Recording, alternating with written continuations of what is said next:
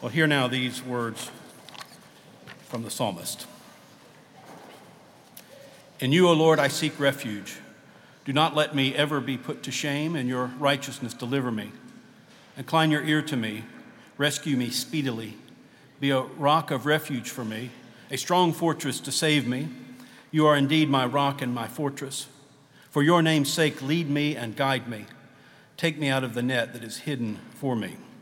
For you are my refuge. Into your hand I commit my spirit.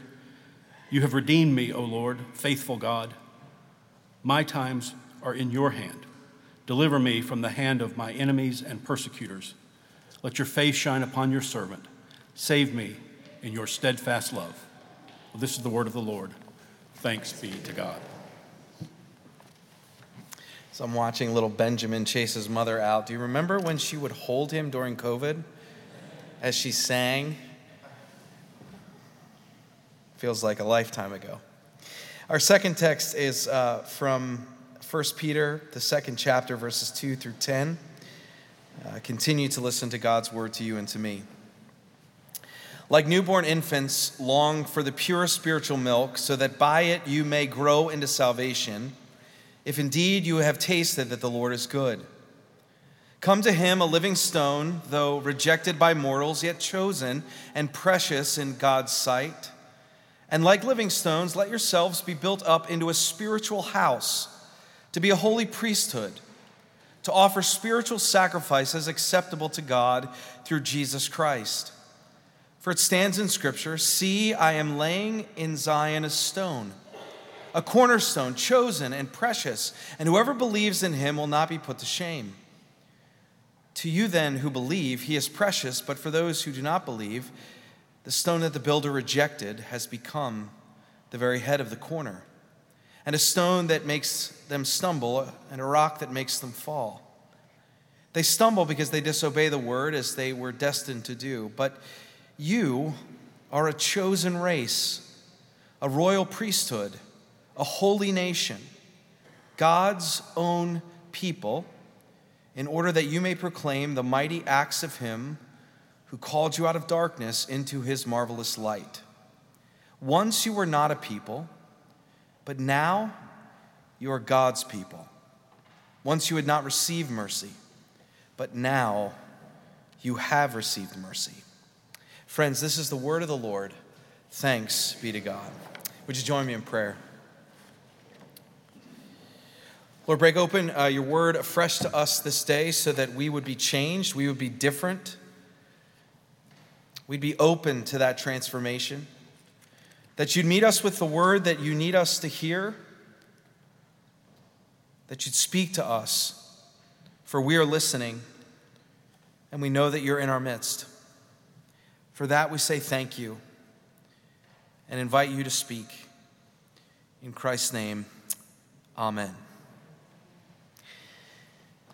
Well, based on current data, it's safe to say that about 1 in 4 of you, about 25%, have taken an in-home DNA test. About 25% of you. I'm not going to ask you to let me know who you are, but about 25% of you have done that. The market, of course, is now flooded with companies offering self-administered kits that promise to trace the trajectory and identity of your genetic history. In theory, and with some measure of accuracy these days, these tests provide an ancestral breakdown of your family heritage and where your lineage comes from, with many of these companies actually offering access to an online database where you can find other people who match your DNA, people that you may have not known were related to you. So some folks have discovered a nationality or an ethnicity or a story of origin for them in their DNA, in their genetic makeup that they had no idea they had. Some adoptees have been able to find their birth parents, and some have reunited with long-lost relatives that didn't even know they existed. One of our church members who is white recently told me a story, an experience of his with this kind of thing, where he discovered that he was kin to a bunch of second and third cousins who are black. He showed me a picture from a recent family reunion on his phone this past week, a reunion that he was invited to attend with his wife, and there he was in the middle of this large family, smiling from ear to ear. You couldn't miss them. Now, of course, amidst the positive and heartwarming stories that have come from DNA testing, there have also been some difficult ones as well, some horror stories. I'm glad the kids have all left because this is going to get PG-13. It's like the man I read about who found out that he's not the biological father of his child after he took one of these tests. Or like the child who finds out that their brothers and sisters are actually only half siblings when they all took the test. There is now actually a growing number of support groups online for people who have discovered really hard secrets and truths about their families through this DNA testing. In fact, there's one support group on Facebook that has over 1,000 people subscribed to it, where they share stories of the devastation of what they have learned and what secrets were kept from them or from generations gone by.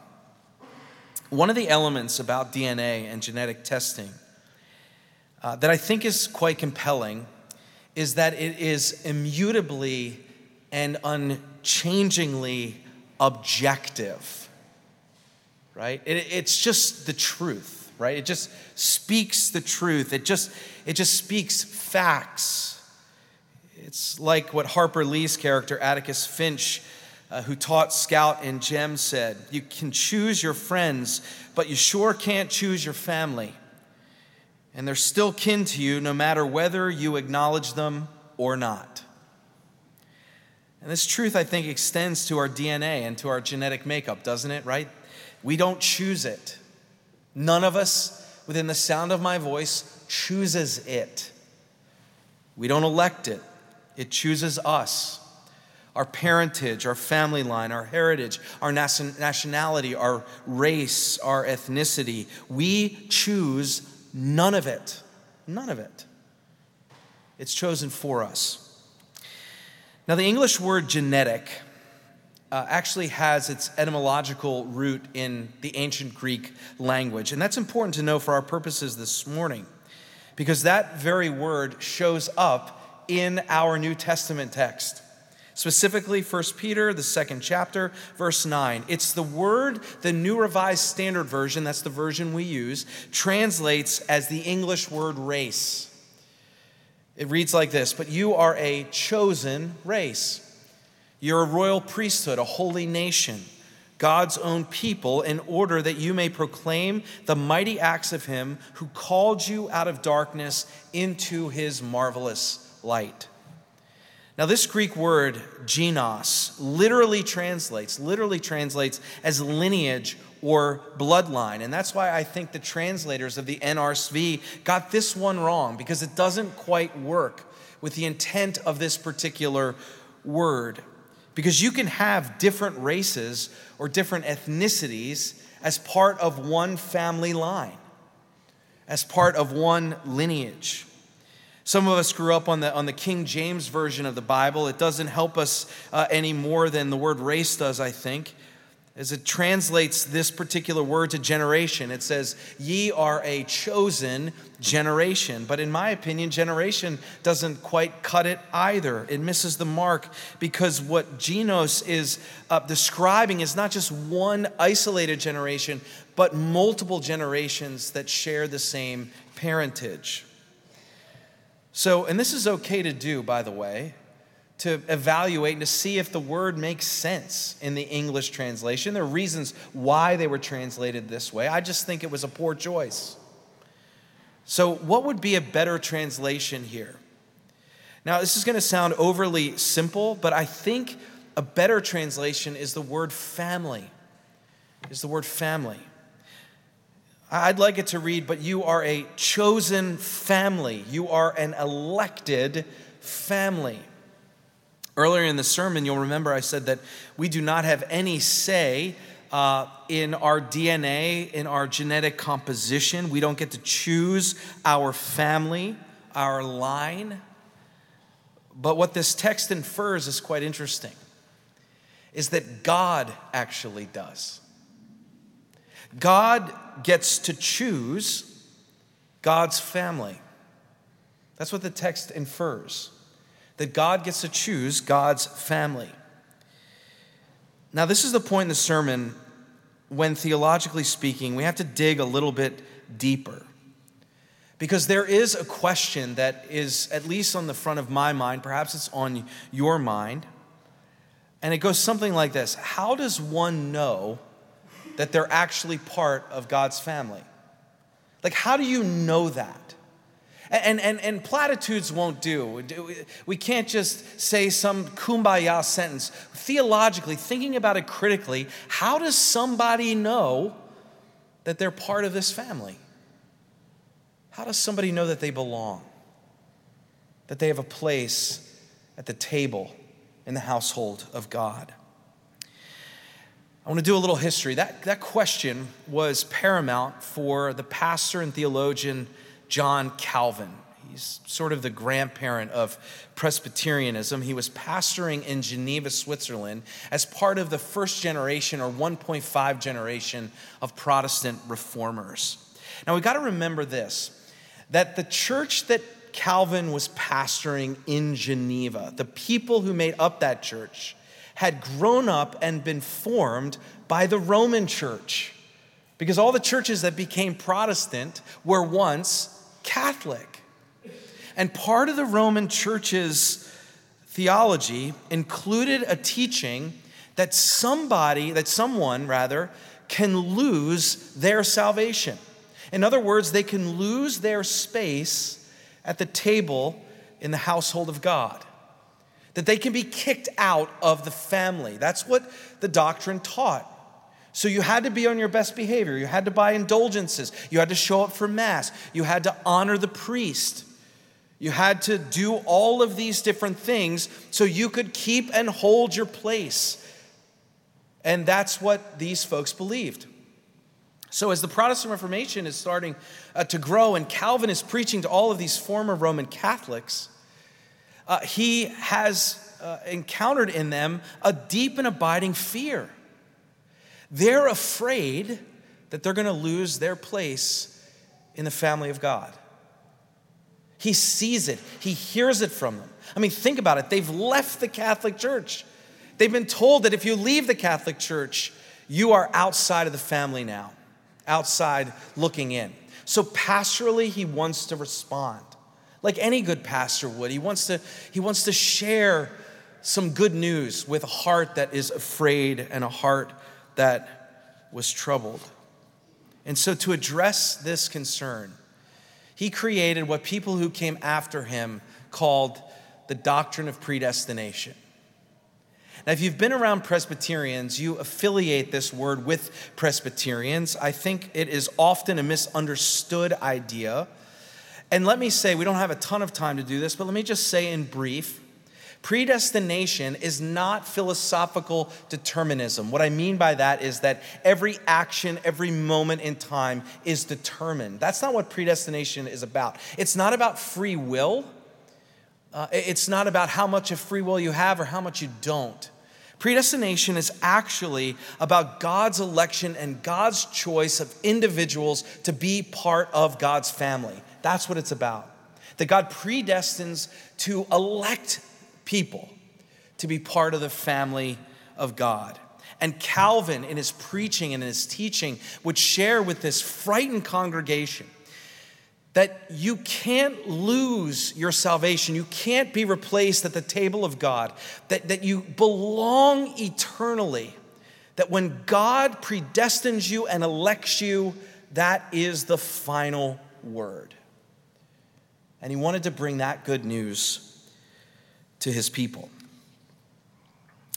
Unfortunately, he took it one step further.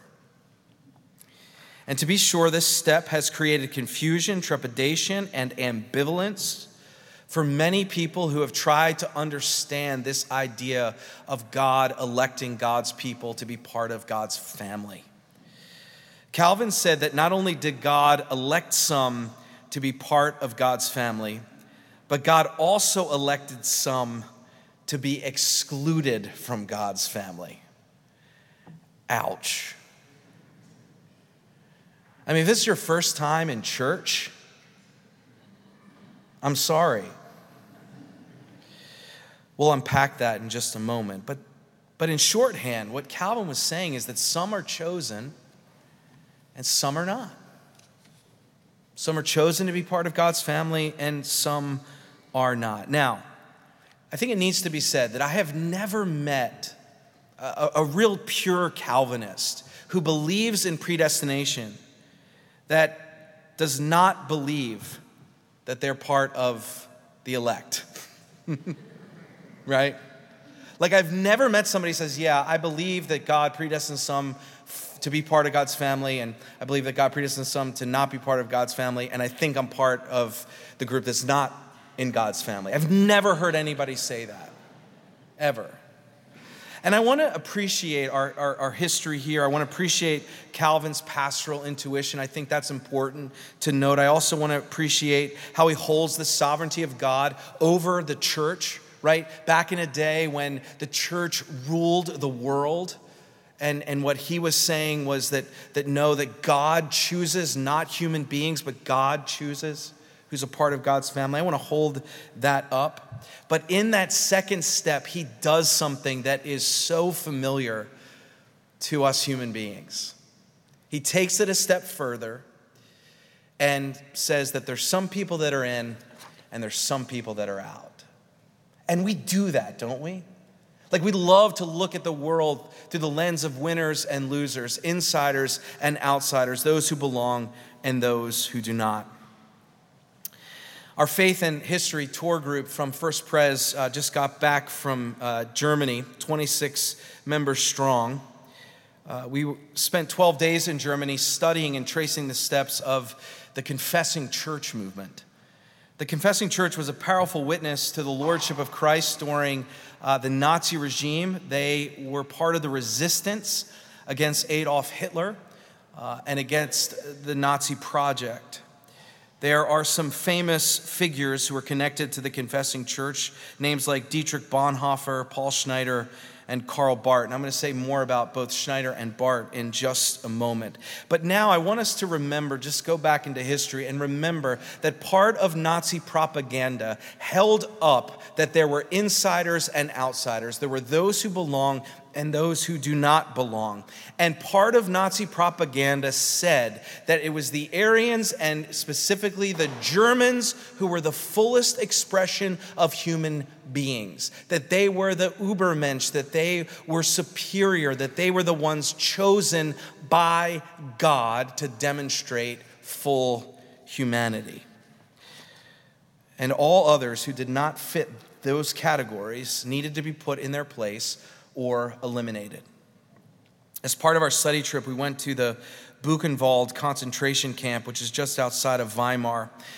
This camp imprisoned and worked to death and murdered people from all walks of life. Of course, there were Jews who were tortured and killed there. There were German citizens who resisted Hitler. There were Soviet prisoners of war. There were the infirmed and disabled. And there were lesbians and gays who were all part of this camp. One of its most famous prisoners was Paul Schneider, who I just mentioned a moment ago. He was a pastor. He was preaching against Hitler. He was preaching against the Nazi project. And some secret Nazi intelligence officers heard him preach and said, you need to stop, you need to leave your congregation, or you're going to be thrown in prison. The next Sunday, he got up in the pulpit and he preached again. And sure enough, he was arrested and he was shipped off to Buchenwald. And he had a key to his freedom. All he had to do was to stop preaching and to salute Hitler. And he refused to do it. When we were there, we got a chance to see his cell, a very tiny cell. He was part of the prison that was in the gate that led you into the camp, and his cell faced with a tiny window, the plots where prisoners would come for roll call twice a day, standing there for hours on end. And Paul Schneider, on the very first day he was there, he climbed on his bunk, he pressed his face to the open window, and he began to preach the sermons that they told him not to preach. And he preached about God's inclusive love. He preached about how all are called to be part of the family of God. He talked about Christ's love for everyone and his forgiveness for the sins of the world. These weren't long sermons because the SS would come in as he would start to preach, and they would bring their batons and they would beat him into submission. But the next day he would climb his bunk, press his face to the window, and preach the same sermon. And sure enough, the SS would come in with their batons and beat him into submission. He did this for over a year, every day. Until one day, instead of batons, they brought in a syringe and gave him a lethal injection, and he died at Buchenwald. He was 41 years old, and one of the countless martyrs who refused to believe in ideologies that declared that some were chosen and some were not. History is replete with incidents and examples, including in the history of the church, where people came to believe that they were chosen and others were on the outside looking in, that they belonged and others did not. And it led to violence, and it led to exclusion, and it led to marginalization, and it led to a subversion of the gospel of Jesus Christ. So here is the $64,000 question. How do you read a text like 1 Peter 2:9? How do you think theologically about God's elected family without falling into the trap of us versus them? I mean, how do you do that? How do you do that without creating a world of winners and losers? Those belong and those who don't. I mentioned Karl Barth just a few moments ago, and he's going to take us home in this sermon, because I believe his thoughts on this very question are exceptionally relevant for the church today. Barth was a Swiss-German pastor and theologian who ministered and wrote and taught from the early 1900s until his death in 1968. Barth, who was an avid student of the Reformed tradition, which made him an avid student of John Calvin, was less than amused by Calvin's doctrine of predestination. He recognized Calvin's good intentions, but he also recognized that this kind of theology, even when it's unintentional, creates this world of us against them, and creates this world where there's only good news for some people, just some people. So Barth wanted to maintain God's sovereign freedom to choose who's a part of God's eternal family. But unlike Calvin, and here's what he did, which is brilliant, and it's the word I think the church needs to live into today. Unlike Calvin, who believed that God elects some and rejects others, Barth believed that God is at once the one who elects and is also the one who is elected. That who God elects is God's very self, in and as the person of Jesus Christ. God elects Jesus to be for us and for the world. And remember, he is the one who is both rejected and elected. Remember what it says in 1 Peter 2:7. The stone that was rejected has become the cornerstone. Jesus is the rejected and elected one, and he stands in our place. And our position in the family of God comes because God has chosen Christ for us.